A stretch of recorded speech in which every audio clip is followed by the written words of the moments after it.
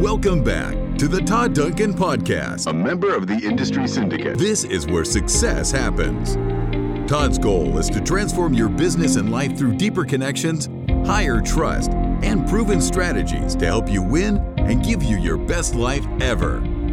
Here's your host, Todd Duncan. How are you feeling, Linda? How am I feeling? I have just a crazy mix of emotions today. You know, it's been so much fun. What an amazing event.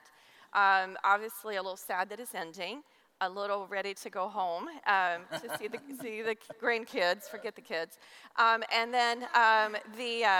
But just excited about, you know, the opportunities that we've shared this week. Yeah. I mean, how cool is that? We change lives. And that is bottom line. We may teach about mortgages, but I truly feel that what Sales Mastery is about is we change lives. Yeah. And that is the coolest thing for me. Yeah, it sure is. Absolutely. One of the things that I'm jacked up about is I've probably had 50 people at some place or another during the last three days or so that have come up and thanked me for renewing their passion about the business, right? And I think one of the beauties of having a team panel up here is part of how you can remain passionate about the business is to recognize that it doesn't all have to fall on your back, and in fact, it shouldn't. So if we go all the way back to Tuesday night, and we talk about, you know, that first idea for breakthrough is staying in your lane. One of the best ways to stay in your lane is to look at what you can do to insulate all the other things that have to happen from your lane so that other people that are capable and dialed in can help you achieve that. So let's jump into this, and who do we want to start with? Scott goes first. Good, okay. All right, so Scott is with New American Funding, and Scott runs a pretty large team, and he believes strongly in hiring in front of demand. And I know we've talked about that several times in the event, but he is a big, strong believer in that. So we've asked him a little bit about how do you do that, but the thing I love best about Scott and his team is every person has one job. And so he's going to talk a little bit about what that means, because I thought that was like the best. So, all right, Scott, so go ahead. Get to your notes, because the idea of hiring in advance of demand is one of the keys to have your psychological impact know that you have capacity to grow. And the other, and this could be one of the biggest breakthroughs, I think, in team management, team building. We always talk about the 80-20 rule, and most of us ignore it, and it slaughters us, right? And so when you get your head around the 80-20 rule as a single originator, that's really powerful.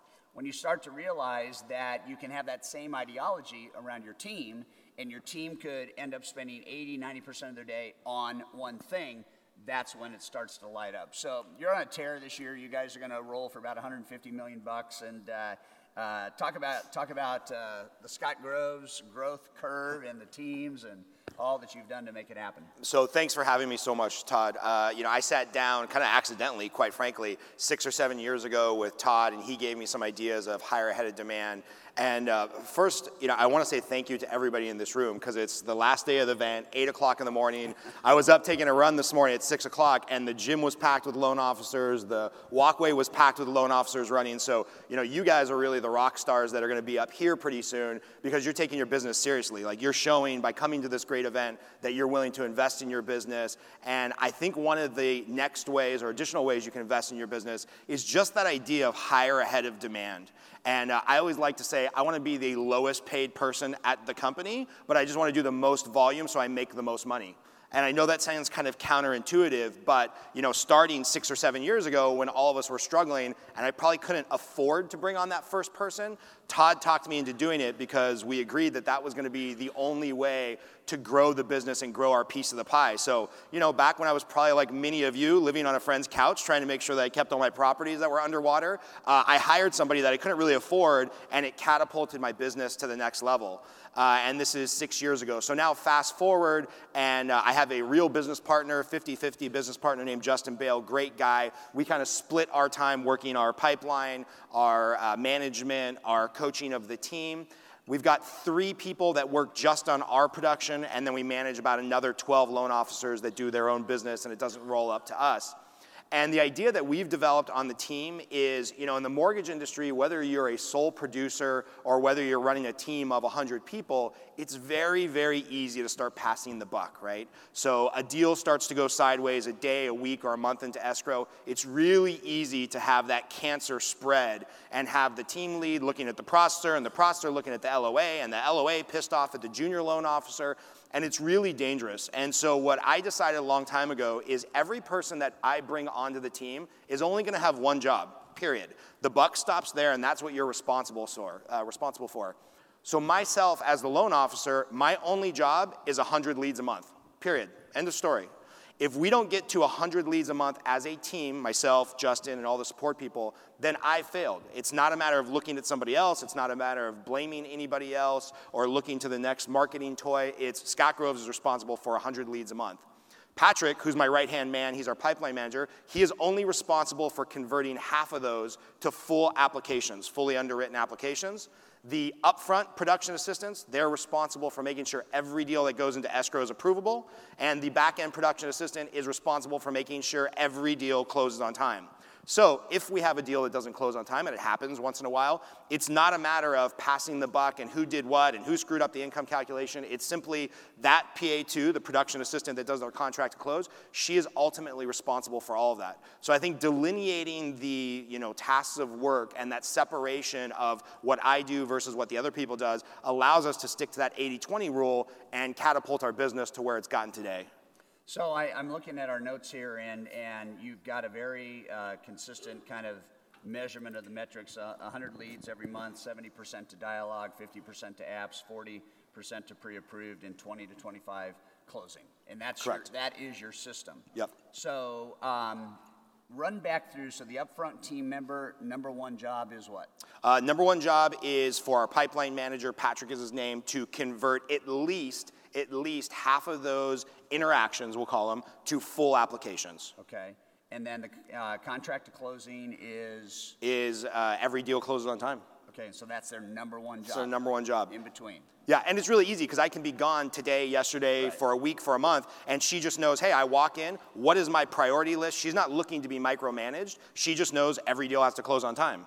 Patrick knows 50% of interactions need to turn to applications. So instead of me constantly managing and doing a daily 2-hour pipeline meeting and grind, it's like they just go off of their key task and everything kind of fills in behind that, which is nice.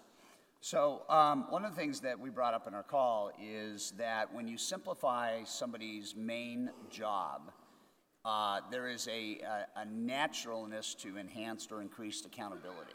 So talk from a leadership standpoint, a team leader standpoint. How do you manage accountability given the one thing kind of thinking? This is kind of embarrassing to admit because I know we've got some great CRM programs out there, and everybody here is probably light years ahead of me as far as managing their database. But I am just an old school spreadsheet guy. Like everything we do is on Google Sheets, all of the leads, all of the tracking. So for me, it's just a matter of going in, sorting by column. I think it's AZ7 is like the 47th column to the right. I just sort by that column, and if we've got a bunch of applications that haven't created a third follow-up, we haven't done a third interaction, we don't have an application, then I know that Patrick's not performing to the standard. If I sort by the month and we're only, month to date, we're halfway through the month and we're only at 40 interactions, I know I'm not performing to the standard. So it takes a lot of the anecdotal evidence, it takes a lot of the emotion out of it, and it's just a spreadsheet. You just click and sort, and you say, hey, Patrick, love you to death, we're still gonna go to the movies tonight, but guess what, like you're not meeting the standard. We haven't converted 50% of the applications. And same thing with my business partner. We've been flirting with each other for 5 years, formally went into business with each other about a year ago, and we haven't had a fight yet because there's nothing personal, there's no, like I said, anecdotal evidence. It's just sort the spreadsheet, look at the data, see who's performing to the standard and who's not, and just move on from there. So that's how we lead. Yeah, pretty powerful. I love that. That's the one job. That is such a powerful takeaway. So the other thing about having leadership by kind of numbers and metrics spreadsheets and the one job thing is there's not a lot of confusion. Right? I mean, it really comes down to the crystal clarity of the one thing somebody should be doing and where they are in relation to what the monthly goal is that day. And, if they're over, great. If they're on, great. And if they're behind, great. But you're behind. And right. It's all based on the numerics. Yep. No emotion. And I'll tell you, the beautiful thing about that is it becomes very, very self-evident when you have to hire the next person. So, I think all of us here struggle with going to management and saying we need to plug in more bodies, more cost, more overhead. But, I'll give you an anecdotal example, which I hate. But for us, one of the things that Justin and I are realizing is that as our team grows, as we have 10, 12, 13 loan officers underneath us, it's taking up a lot more time than we expected to manage them and coach them and bring them along. And so just going back and looking at the metrics, how many 5-star reviews are we getting out of our closings? That number has dropped dramatically. So instead of trying to pass the buck, lay blame, see who's having a bad day, it's just like the metric is not there. We're not getting the same number of 5-star reviews that we needed to. Our next hire is probably going to be a very seasoned loan officer that can come in and do the client interaction during escrow with Justin and I. And instead of two partners getting in a fight, maybe, pointing fingers and saying, well, you didn't call this person back and it didn't go here, it's just math. And we can look at it and we can say like, hey, it's becoming very self-evident by measuring our business that it's time for the next hire. And the person that we're going to hire is probably a $250,000 a year employee to manage start to finish our client interaction. And that would be a really hard pill to swallow, and that'd be a lot of money to give up if we weren't looking at the metrics and say, well, that's what it takes to get a 5-star review, which is what it takes to get more buyer referrals from the buyer's agents, and that's just the course of business. That's what we have to do to continue to grow our business. So I think it makes it easier for you. There's a very interesting concept in what Scott just dropped, and I want to make sure you got it.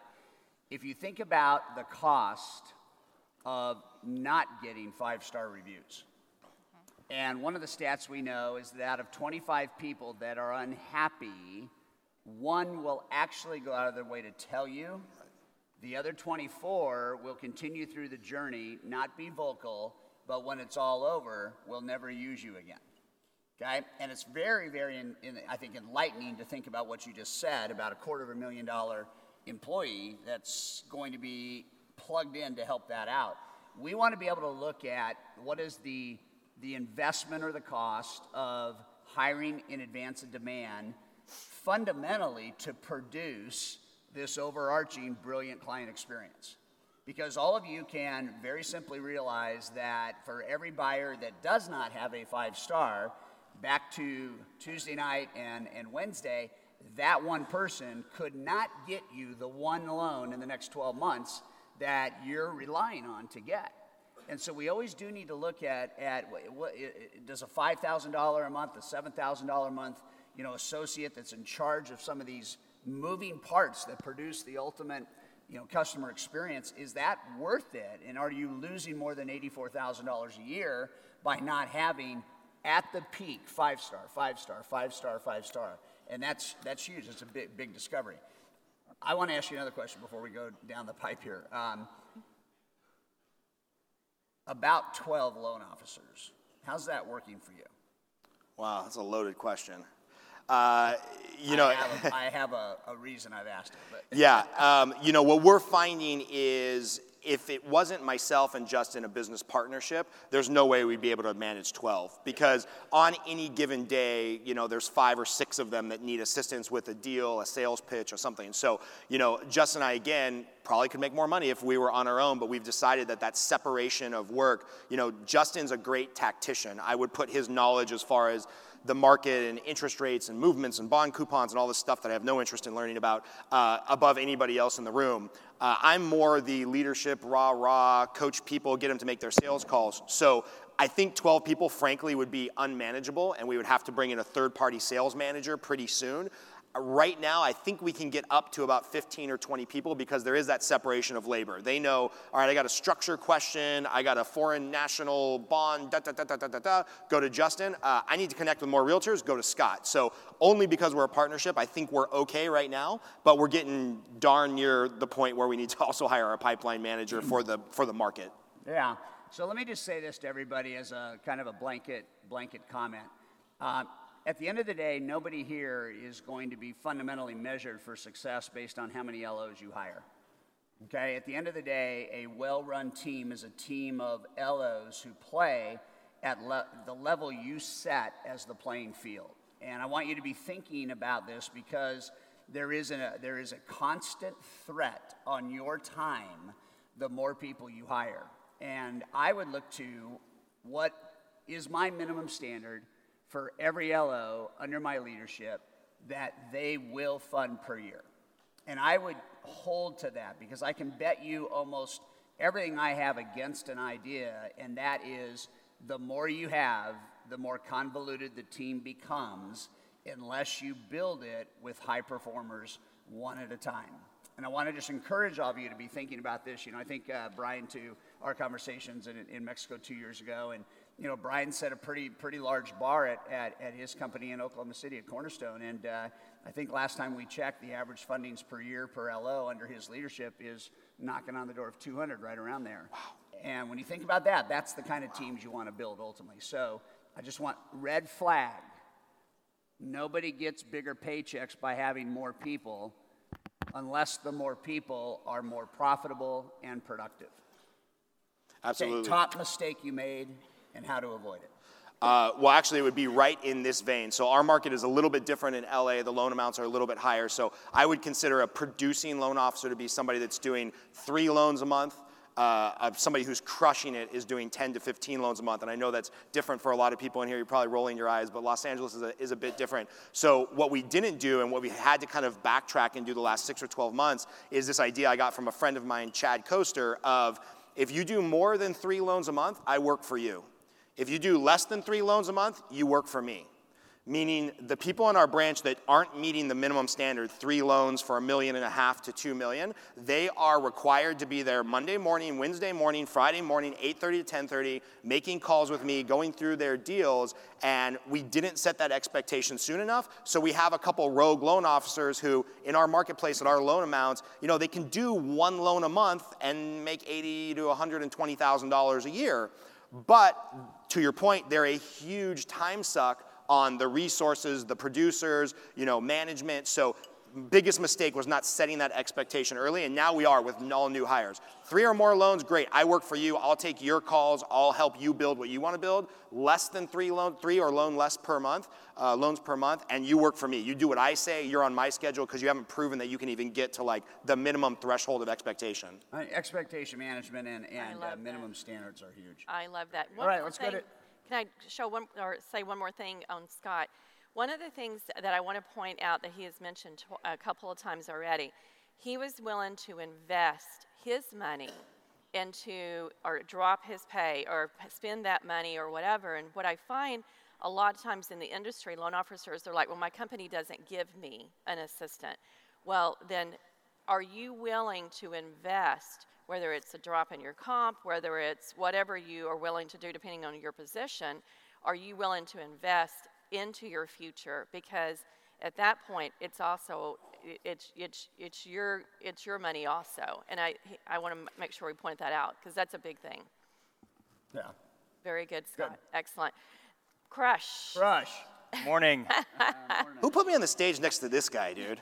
I know. Well, Scott said that behind stage, and I said, guys, I mean, seriously, then you're having to come up against Miss Vanessa. That would be even tougher. Exactly. All right, so I think that, Scott, I know you're a producing branch manager. David, you're a producing branch manager. I think producing branch managers is probably the hardest job in the mortgage industry, because it is a mix of your own production, trying to manage that and balance that with also making sure that your production is where it needs to be. Right. It's not easy. It's not easy at all. I know, because I do that every day, so I'm fully aware of that. But I want to talk a little bit about your team. I want to talk a little bit about what you do to balance that, because I know that's a big deal for you. And then I know that you try to be the master of delegating, and I know that's a big deal for you. So let's talk a little bit about that, and then we'll jump into it. Okay. So yeah, my team is basically myself, and I brought my wife on back in 2009. And before that, I had hired quite a few assistants to help me. I first came to Sales Mastery actually in 2004 and watched this guy on stage talking about, hey, if you want to build your business, you need to have help and hire a loan officer assistant. And so I went to my company and I said, hey, I want to do this. I think I can get my production up. And hired my first assistant. And Vanessa and I were talking backstage, and it was kind of a train wreck. I just hired the first person I could find that would take the job. I did too. Yeah, I was Horrible. like, will you be my assistant and make this much money? And she's like, yeah, I'll do it. And I was like, perfect. So that didn't work out well. No, it didn't. So after a few bad hires, I finally started to figure out this, disc profiling and personality tests and what did I really want, right? What was going to be best for me? Because like everybody in this room, we're all different. I do things a lot different than you guys. Most people are natural salespeople out there. I'm not. I struggle a lot with prospecting. So I tried to find people that are really good at things that I'm really bad at. And so one of the things that was really bad at was doing the documentation thing and making sure all the loans get approved and all that stuff. And so I don't know. So I hired my wife, which is right there in one of the rows back there. Thank you, baby, for coming. And she's a CPA, and so she was awesome at making sure all my stuff is dialed in perfectly. Perfectly. And then my next hire was a guy that was really good at prospecting. He's like a younger guy, really good looking dude. And so I would drag him to all these appointments to meet the real estate agents, and they would just love him because they always wanted him to marry their daughter or something like that. And so, we would get business that way. And hey, whatever works, right? got to do what you got to do, right? So, and then I started having a need for. That was good. Go for it. It was great. So then I started having a need for more people to come onto my team, and just, I wanted to change people's lives. I wanted to make their life different, like the mortgage business, and coming to this event like you all today, and like Todd Duncan did for me and changed my life. And so I wanted to kind of give back to the industry and help people find success and be excellent at what they do. Excellent.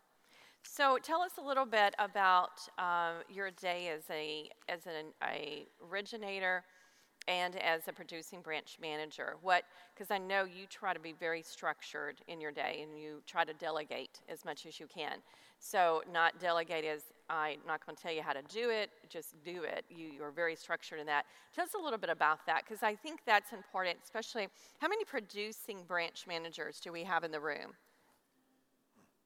Quite a bit. How many of you guys agree it's the hardest job in the industry? Yeah? Okay. A little more verbal there? Yes? No, I'm kidding. You guys awake this morning? I know. It really is. T-shirts coming up. Exactly. So tell us a little bit about how you work through that. So I've, all the things that I've done in my career, they all never work out right the first time. You just have to keep getting better every day. So delegation is one of those things. I would just go up to somebody and be like, here, take care of this for me, and I'd walk away and be on to the next thing, which I do not recommend that to anybody. No. So one of the things that I've learned is that you've got to explain things to people and tell them when you expect it to be done, what they're doing, why they're doing it, and how quickly you want it to be done. And so when I delegate, I still do it wrong today, but if you're more clear on what you're looking for, hey, I need for you to call this borrower by noon, and the reason you're calling him is to take a loan application or something like that, and you're giving clear direction, then that's when you're going to be most successful at delegation. And so for me, I try and delegate as much stuff as I can to the people that are best at what they do. And I'm not the best at, there's a lot of people in here that are way better than me at, meeting realtors and getting out of their comfort zone. I just try and do it every day because I want to be consistent, and I want to be consistent in my results. You guys are very structured with checklists and such, and making sure that every step, the next step is done and efficiently and such. I know in our team, we everything is the next step, and everything's checklist, so someone can walk in and see exactly where they are in the step. We call it the Mack truck theory, which is if someone gets hit by a Mack truck, someone else can sit down and know exactly where they are in that file. And so I know you guys are very structured in your team. You want to talk a little bit about that? Yeah, I mean, that's, to me, checklist, like I hate writing checklists. I think we're all salespeople in here, so we're all the same. And so what I would normally do is, like Linda said, when I hire somebody, you know, I want them to know what they're doing, right? I don't want to just hire. Can I grab that real quick? $100. So you know what happened in the old days, don't you? Yeah, Todd would go and answer the phone. I have a reputation of getting cell phones that ring and interrupt a seminar and throwing them against a wall and destroying. I've seen you do that before. You remember that? Crazy. I've seen you do it before. Wow, they are on top of it today. And I will tell you, this is a quick lesson on the value of time. So the last time I did it, about a week later, I got a letter from the guy in the audience whose phone I took and broke. And he started the letter off by saying, "Your seminar was by far the best seminar I have ever attended in my entire life. And even though you broke my phone, you taught me the value of time. Please find attached the invoice and my paycheck for the month because I'm billing you $785 for the time it took me to drive to the store, wait at the store, get my new phone, and come back to my office. Again, thank you for the awesome seminar." Did you pay it? I paid him. I said, "I am blown away by your creativity and your stick-to-itiveness, and thank you for the letter, and P.S., I'm never going to break a phone again." You should have sent him a bill. So you are really, really, really, really lucky. Those were the days. You could have just sent him a bill for how much money you taught him, maybe. Yeah. Yeah, that's true. That's true.